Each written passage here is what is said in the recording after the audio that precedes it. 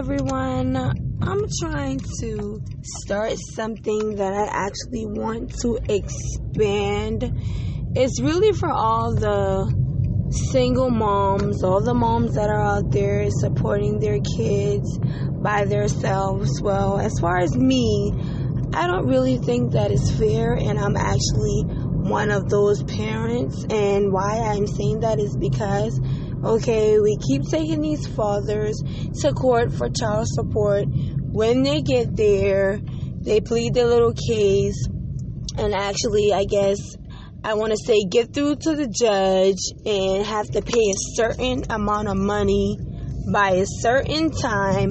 My thing is, you knew previously before you got to the courthouse that you had to pay money because you was behind in your child support.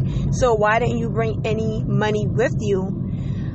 My point is, how I feel about the situation is, sometimes we have to do these things on our own, and we probably use our last $10, for example, to come to the courthouse. We needed it for gas, and we're leaving with no money. I think it has to be a better way for us. What do you think? Let's talk.